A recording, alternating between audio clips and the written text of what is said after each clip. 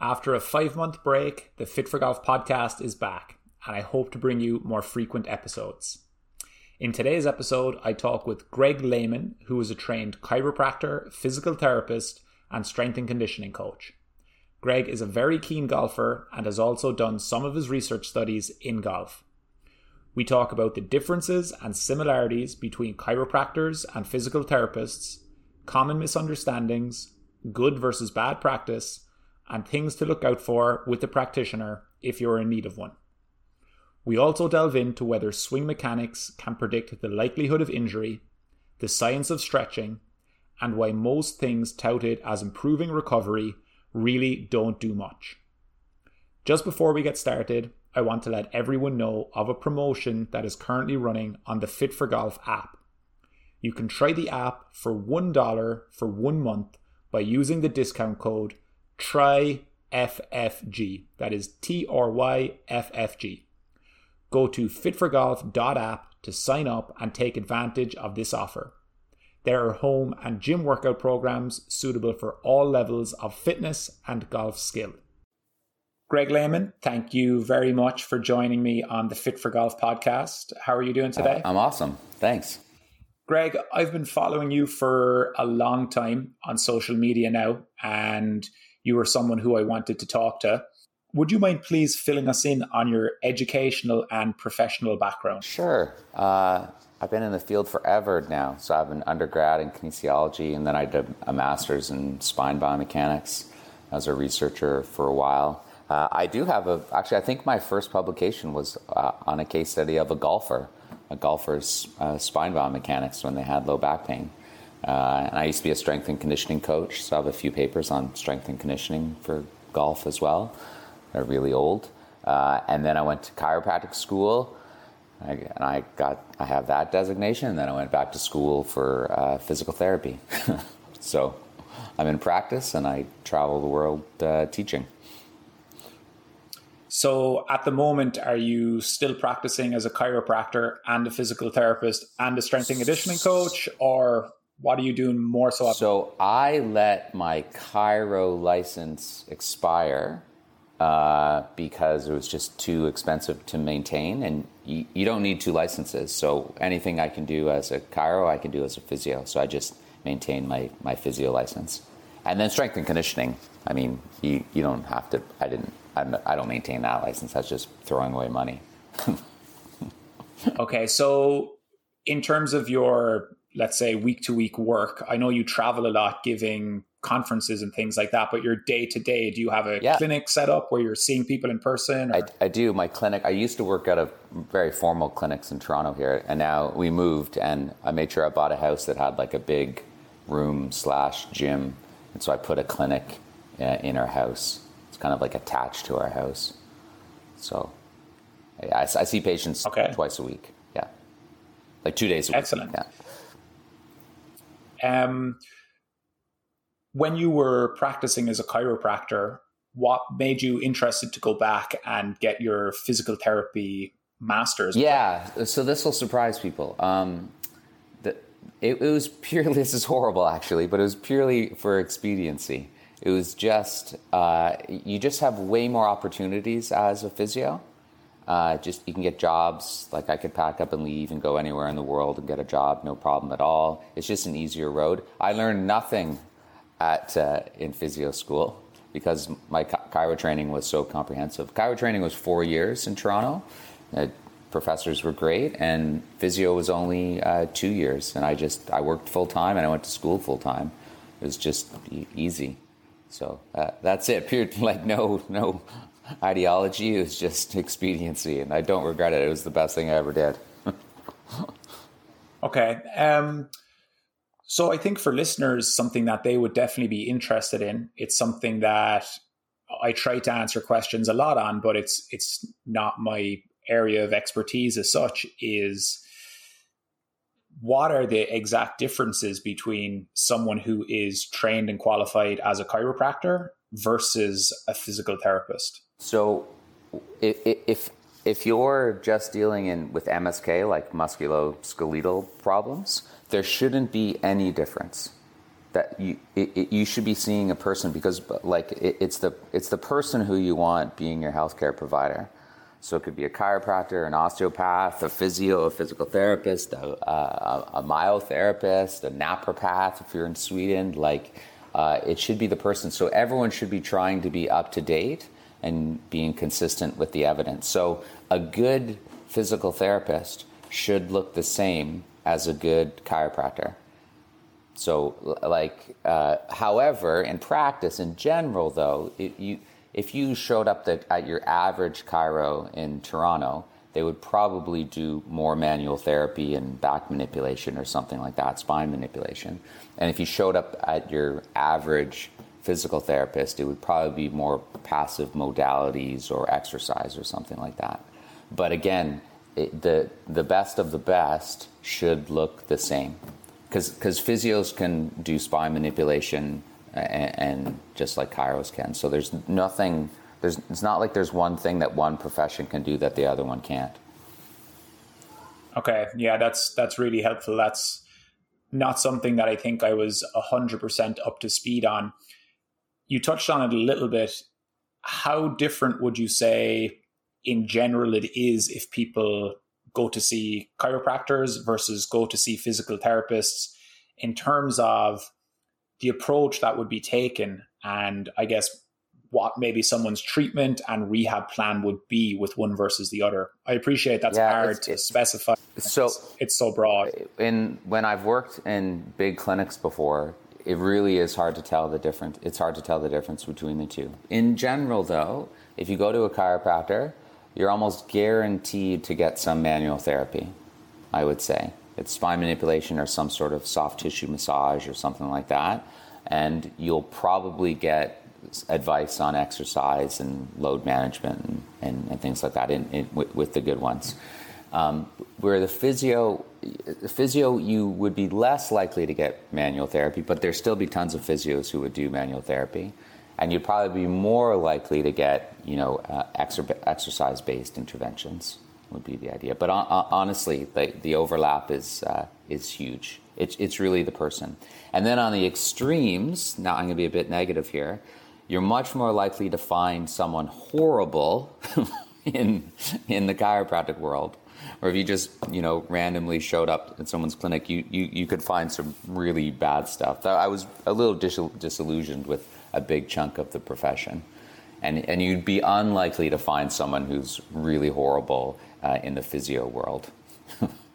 So why do you think that's the case? There's a lot of chiros who are really just in it for the money. Their goal is maybe to see 500 to 1,000 people in a week.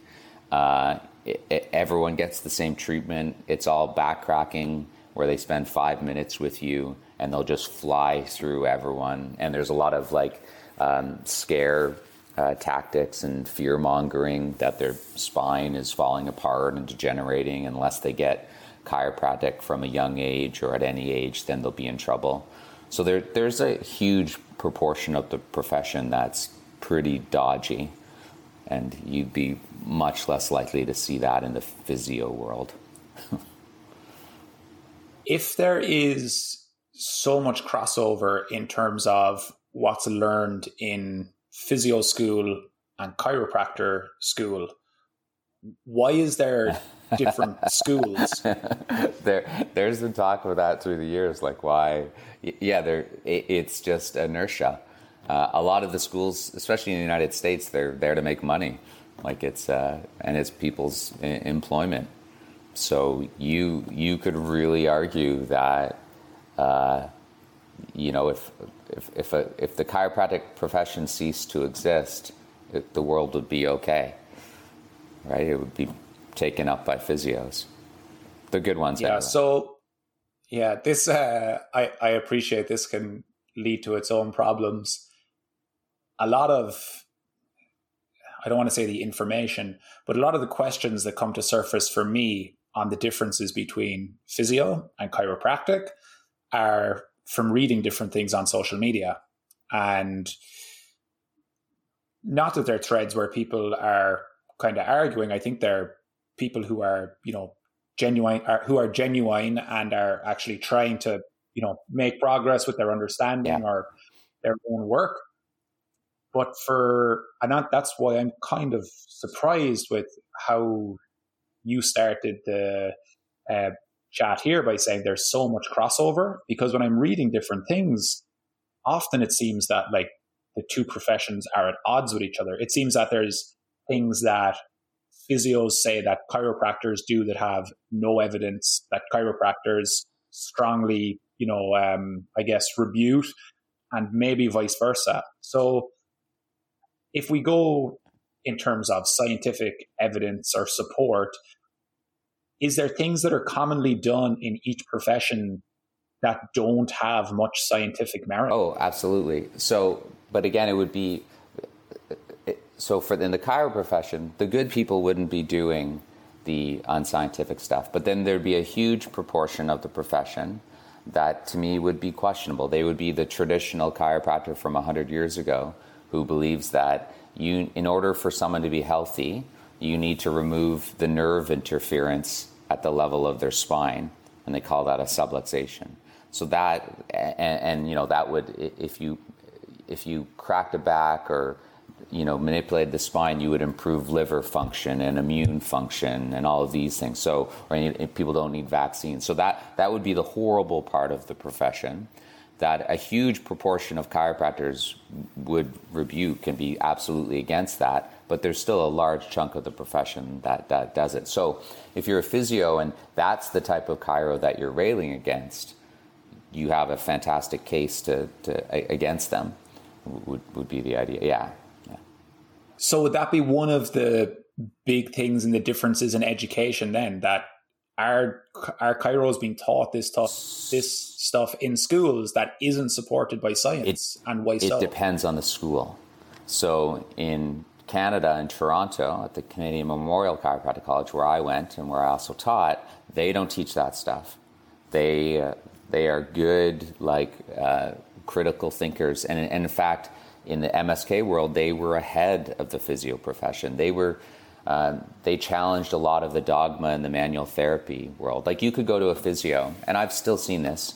I was on a panel the other day where the physios were saying, your SI joint is out of place. It's in the wrong position. The physio said this, you need to manipulate it to get it in the right position, and it's stuck, blah, blah, blah, blah, blah. That is not an evidence-based statement. And at the chiropractic college, we were not teaching that idea. That was 20 years ago. And so you would have physios who are saying these things, and they tried to teach that to me when I went back to physio school. And I'm like, you guys can't do this. You're not putting a bone in its right position or causing it to move better. My master's was in spine manipulation as well, very long ago. So but both professions are doing some things that aren't evidence-based, but it's not just the chiro, believe it or not. It depends on the school. Some schools in the States are horrible. Okay, so I'd like to stay on this topic just a second, and then I'll ask you a little bit more about physios. But what you touched on there, spinal manipulation, is something that I think the layperson talks about a lot. I can't tell you how many emails I've gotten over the last 7 or 8 years, and they say, oh, like, Mike, I go to the chiro, whatever, once a week or once every 2 weeks because he essentially cracks me back into alignment. Yeah. Like, my hips get out of line or my spine gets out of line and I get cracked into place. Or, they have an injury come on more of a sudden onset where they move in a particular way doing something, they feel a pain in their back, they go to the chiro and they tell them, oh yeah, like your whatever T8 or L4 is out, we're going to manipulate it. So what is the scientific basis for that? What is happening versus what people claim they are doing? Yeah. So physio does the same thing. So the spine manipulation and the whole theory behind it has been very unsupported through the years. So what's happening is, this is all you can say. If you have low back pain, trying spine manipulation is absolutely worthwhile. It can help with some low back pain sometimes in some people, and both professions can do that. where it falls apart, and this was my thesis, this is 25 years now, where it falls apart is we aren't putting bones back into place or joints in the right position. These things really aren't happening. You can't palpate a segment of the spine and say, oh, T6 is stuck on T7. It's tilted to the left and it should be moving to whatever. You can't do that. The body doesn't work that way. So most of the theories behind what spine manipulation does are unsupported. And neither profession should be saying that this joint is stuck and out of place and we're putting it back into place, although both professions say those things. All they can say is, your back hurts, would you like to try spine manipulation? It's safe for us to try, let's give it a crack. And then some people will love it. No pun intended. Not initially, but now I meant it. That was something I was going to ask. Is spinal manipulation safe? And what about different parts of the spine? So it is relatively safe. Certainly the thorax, like the thoracic spine and the lumbar spine. Where it becomes more murky is when you get into the cervical spine, right? And we were taught it was maybe 1 in a million chance of someone having a stroke. It might be higher than that. A lot of the more recent research that has come out has argued that what could be happening when someone manipulates the neck and it's associated with a stroke at the time is that person may have already been having a stroke. And the therapist, both chiro and physio, didn't pick it up. And so it looks like the manipulation caused the stroke, but that's why they came in with neck pain, is because they already had a tear in their artery. But that is a huge can of worms. The science there is unclear. But there's been a few papers, again, over the last 20 years that's argued that it's just correlated. Because some old research would say the people who have these arterial dissections, they are more likely to have seen their chiropractor around the time, within 7 days of them having the stroke. But then, oddly enough, they're also more likely to have seen their medical doctor. And no one would say that the medical doctor caused that stroke. And so there's these case control studies where they're like, maybe it's just a correlation, it's not causing, but it's not causation. But to me, I don't manipulate the neck anymore. I used to, and I used to have my neck manipulated because I wanted people to practice on me. Because even if there is an infinitesimal, like a very tiny chance of stroke, there's no reason for me to do it because there's so many other treatments that you could do that wouldn't be associated with the risk. So, but sorry, I didn't answer that very strongly for people. I apologize. That's excellent. I just wanted people to have that frame of reference because I think so many people have an idea in their head that something's out of place, it can be maneuvered back into place, problem solved. That is something that I think a lot of people, maybe even listening, believe, What about, I think this happens more in the physio world, is manual therapy. Our massage. Yeah. So what's the evidence on this? Like, again, it's very common for people to go to, I know it's very common for people to have this when they go to physios. You mentioned it's also common with chiros, but they go with an injury and essentially there's a lot of rubbing of the area, for want of a better word. So what do, I'm just going to say, practitioners claim that this is doing? Is that accurate? And what actually might be happening? So I did a lot of chiros in Canada would do something called active release technique or different, soft tissue manual therapy interventions.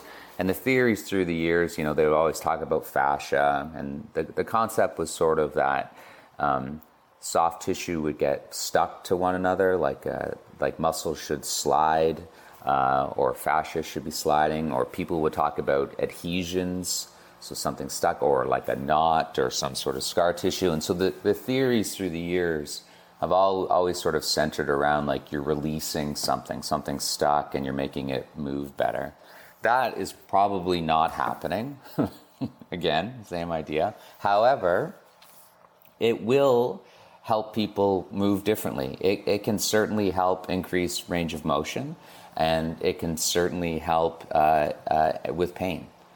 Right? So it's almost like assisted stretching with your hands on someone, and then your hands are giving this feedback to push a tissue a little farther.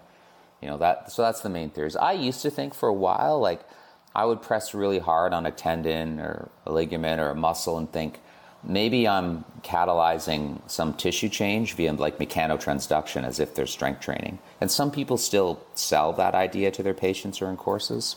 I don't think it's really happening, but I would say it's one of those things where the things we say probably aren't happening, but it's still helpful for people.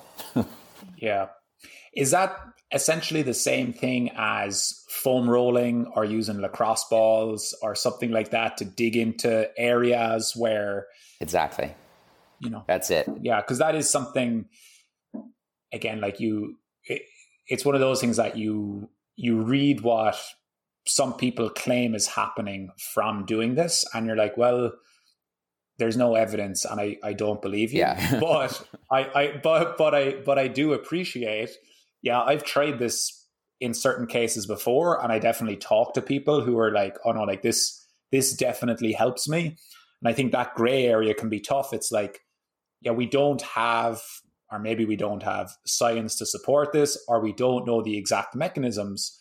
But if you're finding when, you spend 60 seconds with your glute on a lacrosse ball, that your hip rotation is improved, and then you feel like your golf swing is better, well, I can't tell you not to do that or that it doesn't work.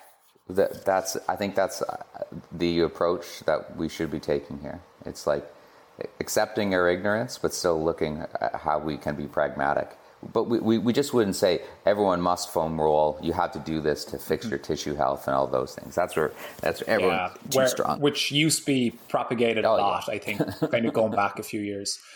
So my, I guess, bias as a strength and conditioning coach or a trainer, and not having any education in PT or chiropractic, I always edge towards thinking when different let's say treatment modalities are talked about, something I'm always questioning is, can this exact same thing just be accomplished with moving, with exercises? Yeah, I would tend to think so. I think we have tons of options, absolutely. Like you could, for your listeners who have like knee osteoarthritis or something like that, like there will be people who love manual therapy and makes their knee feel better and they feel like they can perform better and they have less pain. But at the same time, exercise would also be a great option for anyone with osteoarthritis. So we have options here. For the lazy amongst us who don't want to exercise, then go ahead and rub it. Yeah, what I'm thinking here as well, and it goes back to, I'm not saying this is the only reason it happens, but going back to like the financial element of things, exercise is free. Yeah. So one of the things I'm always like is, all right, I'm just making up an example here, but let's say your back is sore. Okay, might massage help? Yes. Might a manipulation help? Yes. Might doing like a 5-minute workout help? And I know from following you and others, the exercises you do mightn't even be important, which was kind of a tough one to take, for me as a trainer, who's always trying to think. Now, I still do tend to try and think about which exercises might help more. But yeah, that's an interesting balance. I think it's like, you might not have to go for, a 30 or 60 minute massage. If your whatever is acting up, you might be able to get the same relief from 5 minutes of doing some exercises or 1 minute of doing some exercises. Go for a hard walk or go swing the golf club. Like do your warm up on the range. Yeah, which I think is something that people who kind of don't work or aren't, I guess researching or reading in this space, they might not appreciate that at all. They think that exercises to get fitter or stronger for when you're feeling good. But if I'm feeling bad, I need treatment. Like I need somebody to do something to fix it. Yeah, it's changing, but No, that's great. That's really good info. We knocked off quite a few where my questions were there. This one might be a little bit vague, but I would, just based on what we've talked on, but I would like to get your thoughts on it. Most of the injuries that golfers struggle with are soft tissue injuries, things that flare up when they come back from an off season, or if they play a little bit more golf than they're used to, or the surface changes, they go hitting off mats versus grass. What are some of the big issues you see in diagnosis and rehabilitation of these types of injuries? So this is what's great with a lot of this stuff. When you're a clinician, the first thing you want to do is just make sure that's not something sinister, right? It's not cancer, things like that. It has to be a golf-related pain problem. That's what you want to figure out. And then once you've done that, and then you also want to make sure it's not, say, like a stress fracture. But you wouldn't really see that in golfers. So it can't be something like that. So once you've done that, it doesn't matter what it is. It can be a tendinopathy, it can be a bursal pathology, it can be a muscle strain. You don't really need to be that specific to help people with these pain problems. Because really, most rehab, and a lot of clinicians either hate this phrase or they love it, is like you just calm shit down and you build shit back up. That's all we do. Like there's a point where you back off a little. You maybe you're not going to hit your driver that day, but you still get out on the course. Right, you just drop your ball at the 150-yard marker or something like that. You don't go through 2 buckets of balls. In your warm-up, you just hit your wedges. You know what I mean? Like you just, and then you slowly progress the loading. And sometimes you can do that with just your golf load management, or you could do that with specific exercises that just train the whole system comprehensively. Right, so it's great sometimes when you practice in this space. We're not like surgeons where we got to cut off the right leg. Why might complete rest when you have something flare up be an issue? Yeah, or complete rest for too long? Because you can absolutely take 3 days off. There's nothing wrong with that. We're not that fragile. But what's a better message is you don't have to. There's usually ways to work around it, right? And then the problem is when people do like complete rest, they feel better quite quickly, like say in a week or so, but then they jump right back into where they were before. And said that's the problem with golf. We play 18 holes. We don't play 7.5 and then 9. Or hit 100 golf balls in an hour is another, I would say, even more bigger problem sometimes for people. Yeah. Buy the small bucket and chip half of them. That's what you have to do. And so that it's just a load management issue for the most part, because it's golf. You just get excited. That's something that I think I see as common, is that people understand to use your phrase, calm shit down part, where my shoulder is sore when I'm playing golf. So I'm going to stop playing golf for a little bit, but then they skip the build shit back up part. And they haven't improved, let's say, the condition or the tolerance of their shoulder, and they jump right back into what they were doing. And then it's a cycle of they go back to the activity they were doing, the issue flares up again, and there's nothing really that changes to allow their shoulder be better able to manage the stress they're putting on. Yeah, that's pretty classic. That's every sport. Yeah, and I think that's where like the good rehab side of things can come in, and where maybe doing things on top of just resting and just trying to modify it by golf or practice load can be helpful in my experience, I think. Sounds good. This is one that I was really, really interested to get your thoughts on. It's become, I think, more and more prevalent. When a professional golfer is injured, it's quite common for TV analysts or golf instructors to break down the player's swing mechanics and point to reasons why they might have picked up the injury. Can you discuss the relationship between technique or mechanics and injury? Yeah, I used to be really into this like 20 years ago. That's where I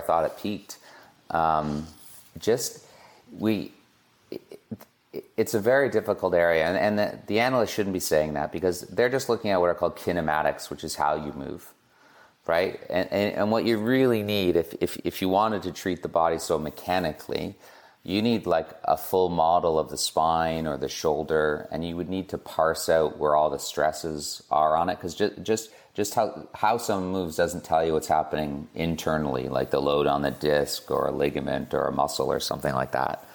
And that would be the first step. But then the other side of that equation, that's what they're trying to do. They're trying to guess where is there more stress on the body. And then they kind of view the body like a bridge or a car. And they think, oh, if there's a lot of stress here, no wonder the person hurts. That tissue is failing and breaking down. That's a very old mechanical view of how pain occurs. The problem with that is, just because you know that there's, even if you could guess how much stress there is at every segment in the spine or whatever, you don't know what that tissue's tolerance is. Because if they've loaded it that way their whole life, then that tissue will be stronger. And so if you're viewing things very mechanically, you can't just know the load, you have to know the load tolerance of that tissue. And then to throw another wrench into that, most injuries aren't injuries, meaning it's not like the tissue is broken down. It's pain. And once you deal with pain, you're dealing with everything in the world that can influence how sensitive your whole nervous system is, right? It could be your immune response. That's why you have more pain when you're sick. You're not sleeping well, you're stressed out. Right? Like, Ricky Fowler, even though he just won, I bet he's had more pain the past 4 years because of the stress that he's under. And he could have less tissue loads, because he's missing more cuts because, you know what I mean? Because he can be more painful, and he's not sleeping well because he has a new baby and all these things, right? So it's way too complicated for any analyst to be like, oh, no wonder his back hurts because he does this thing at the end of his swing where he arches his back, and I think that's bad for some reason. Yeah, and I think a common viewpoint that people miss that you did touch on there is they look at the movement or part of the movement and they say, oh, that might be fine now, but it's not going to hold up another 5 or 10 years. And they, like you talked about it being a bridge or a piece of wood or metal, they forget that our tissues adapt to stress. Mm-hmm. So if they've been putting their body if they've been using that type of movement for decades, their tissues have adapted to that stress and they continue to adapt. It's not a case of they're given, let's say, 100 points for this part of their body. And over time, all they're doing is just wearing down that number of goodie points they have left. And when they do, it's worn out and it's injury. But that is the type of talk that you hear. It's like, unlike his, like really common ones in golf are, you see someone who like is quite aggressive through their lead leg towards impact. And people talk about snapping that lead leg, like his knee isn't going to hold up. Or another one is a lot of side bend through impact. Yeah. And they say there's no way his lower back can sustain that. Yeah, no, it's an ecosystem. That's how you want to view the body. It adapts, and it's influenced by all these things in our life. Yeah, it's odd. Where people get in more trouble is if they see someone and they're worried about their swing, and then they make some drastic change, and now your tissues wouldn't be prepared potentially for that new swing that you have. Like, that's the issue. It's just doing too much too soon, too quickly, right? So there's not one inherent swing flaw that is going to predispose people to pain. It's just too simplistic. Yeah. Do you think there is like ranges of motion in particular movements that might make it way more likely? Is there, like, if a golfer came to you with issues, would you want to see him swing either in person or on video? I know like 3D would be nice. Or would you be more of the case of, no, I'd much rather just deal with looking at this as a global loading thing. I don't want to talk about changing your swing until essentially we try the other things you just talked about. Exactly. And I work with a lot of runners, and we do the same thing. There's no one right way to run. what's more important is that you've built up yourself and optimized your system to handle the stressors of playing golf. And it's always a load management thing. Or, like a good example of that. The only reason I might look at someone swinging, I have like a swing fan in my clinic, is like some people, like I swing hard when I play. I don't pull back at all. That's how I get my rhythm. And say someone else does that, but when they're on the range or when they're practicing, they never swing hard. And so they kind of save it for when they play twice a week. That would be an issue because you're not prepared. You haven't built yourself up to swing hard. So that's why I would look at, like, show me how you swing on the range and show me how you swing when you're hitting balls. And like, if you're not regularly doing speed training or swinging hard, how are you going to tolerate it when you're on 17?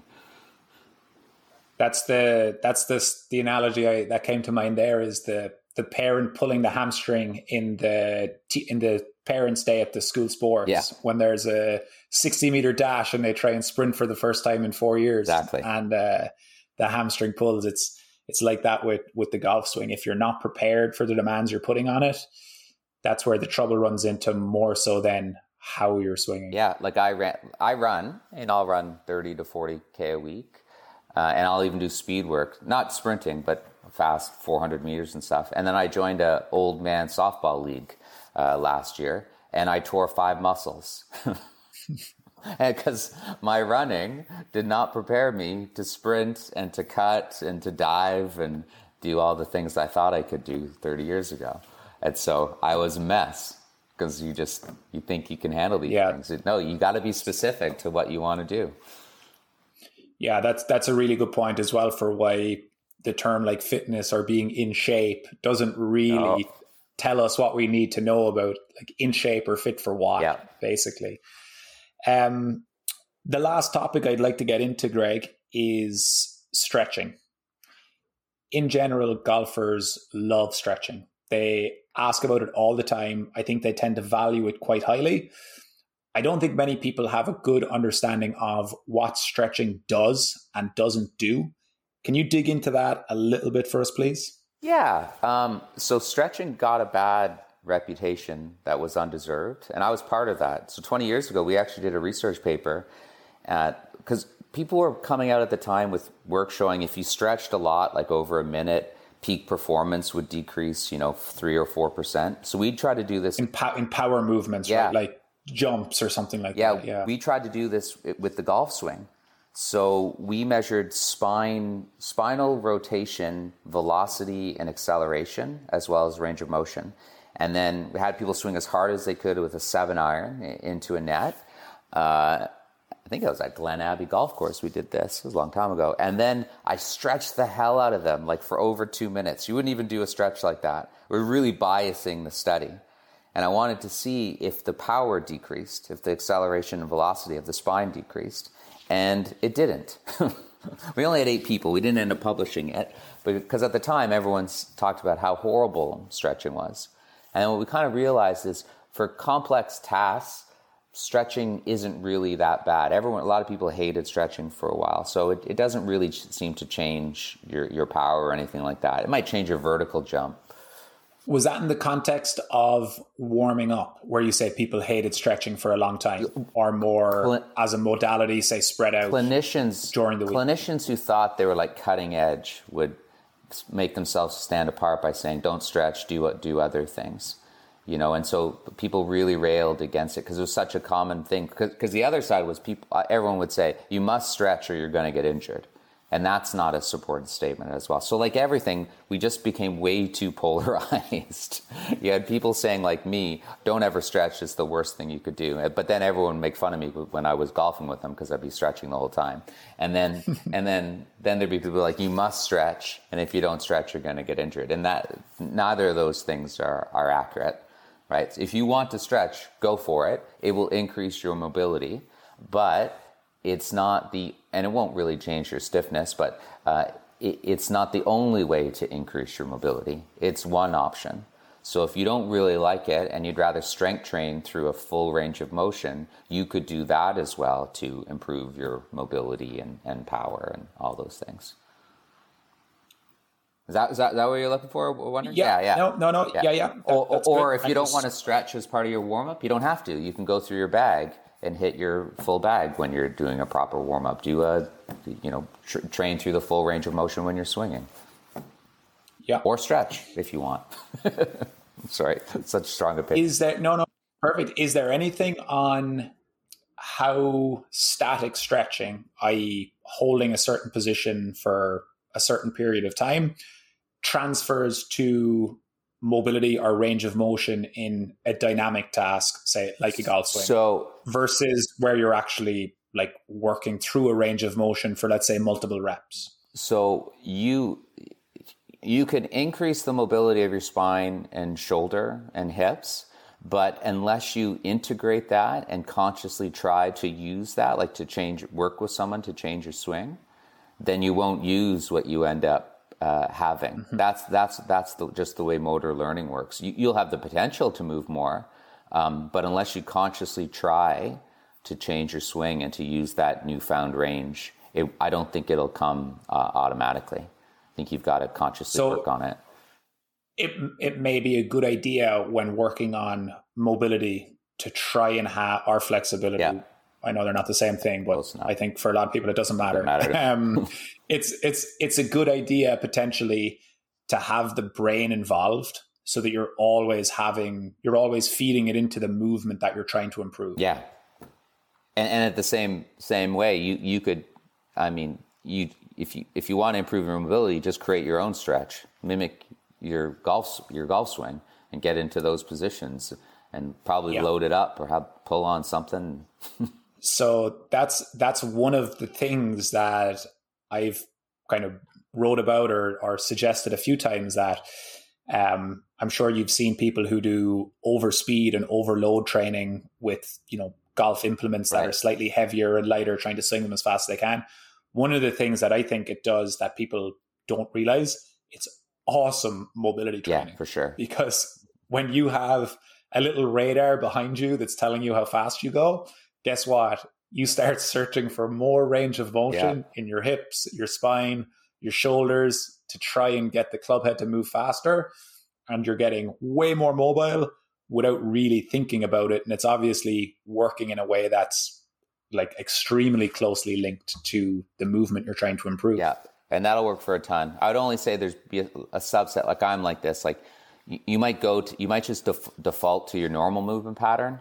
And you may not, like I have to consciously choose to move through my hips more, right? So someone like that, it could be a little, pull it back to the basics of just feeling where you're trying to stretch as well. So there's two, that's like internal versus external cueing and all that stuff, and do them both.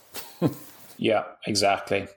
Can you touch a little bit on like how stretching improves range of motion? So it's really neat. A lot of people, this is again where they were wrong, who were against stretching. They would say, oh, you shouldn't be stretching in a golfer because you want a very stiff tendon, because a stiff tendon will store this elastic energy. And that's how the golf swing works. You store up this passive energy in the tendons. They act like springs.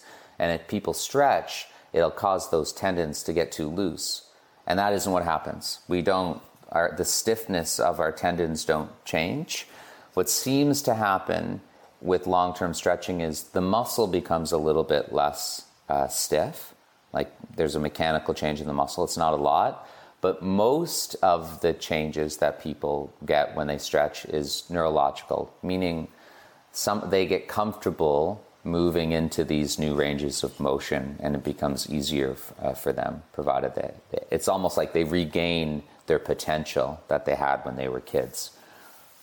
It's more so than changes to the muscle tissue, or say the muscles getting long. Yeah, the muscle does change a little. We didn't think it did, and now better research says it changes a little. But the primary change is in the nervous system.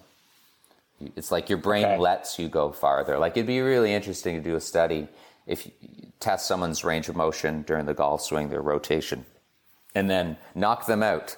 So they're just completely, anesthetized, and then see what their range of motion is. And that will tell you potentially what their potential is.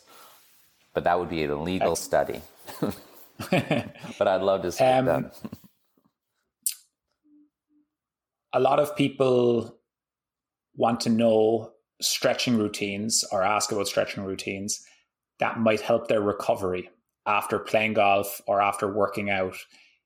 What does science say about the effect of stretching on recovery times? Just go lie on the couch.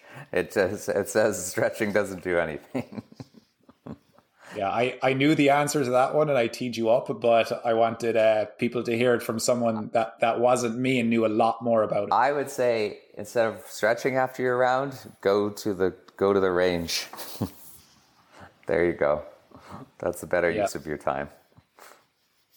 And then the last one, stretching or improving range of motion. I don't want to limit it just down to stretching and reducing injury risk.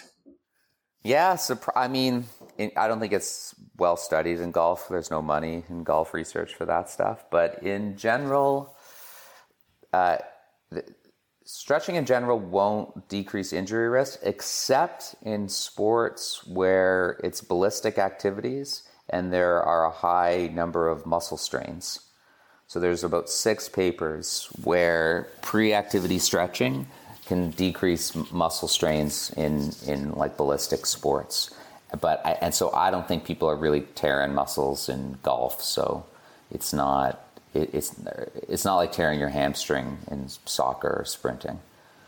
And whatever way I think you look at, say, stretching for golf, it just makes way more sense to do your warm-up where you're moving. Yeah. Like do something where you're preparing for the activity, I think is the big one there. Yeah, for sure. That I would go that way too. Last question then, Greg. So stretching doesn't improve recovery times after golf or after working out. What things do make a difference to how quickly someone recovers after they've done a round of golf or an exercise bout? What things can they do, let's say, before the event and after the event? I'm a bit of a simpleton. I think it's not what you do after the event. It's that you've trained for a year before, like that you've consistently done good training. That's what prepares you to do more. Like, we're not very good at speeding up recovery. Sleep, diet is important, but it seems like the window is bigger than we think. You should certainly, you're going to eat something, so don't worry about it. It does. I know this is a bit debatable, but from my take on the literature, it doesn't really seem to do anything. I would say, let's say you had an injury and it's your club championship. Some people would say don't ice, but because it might influence the gains you'll make in the long term.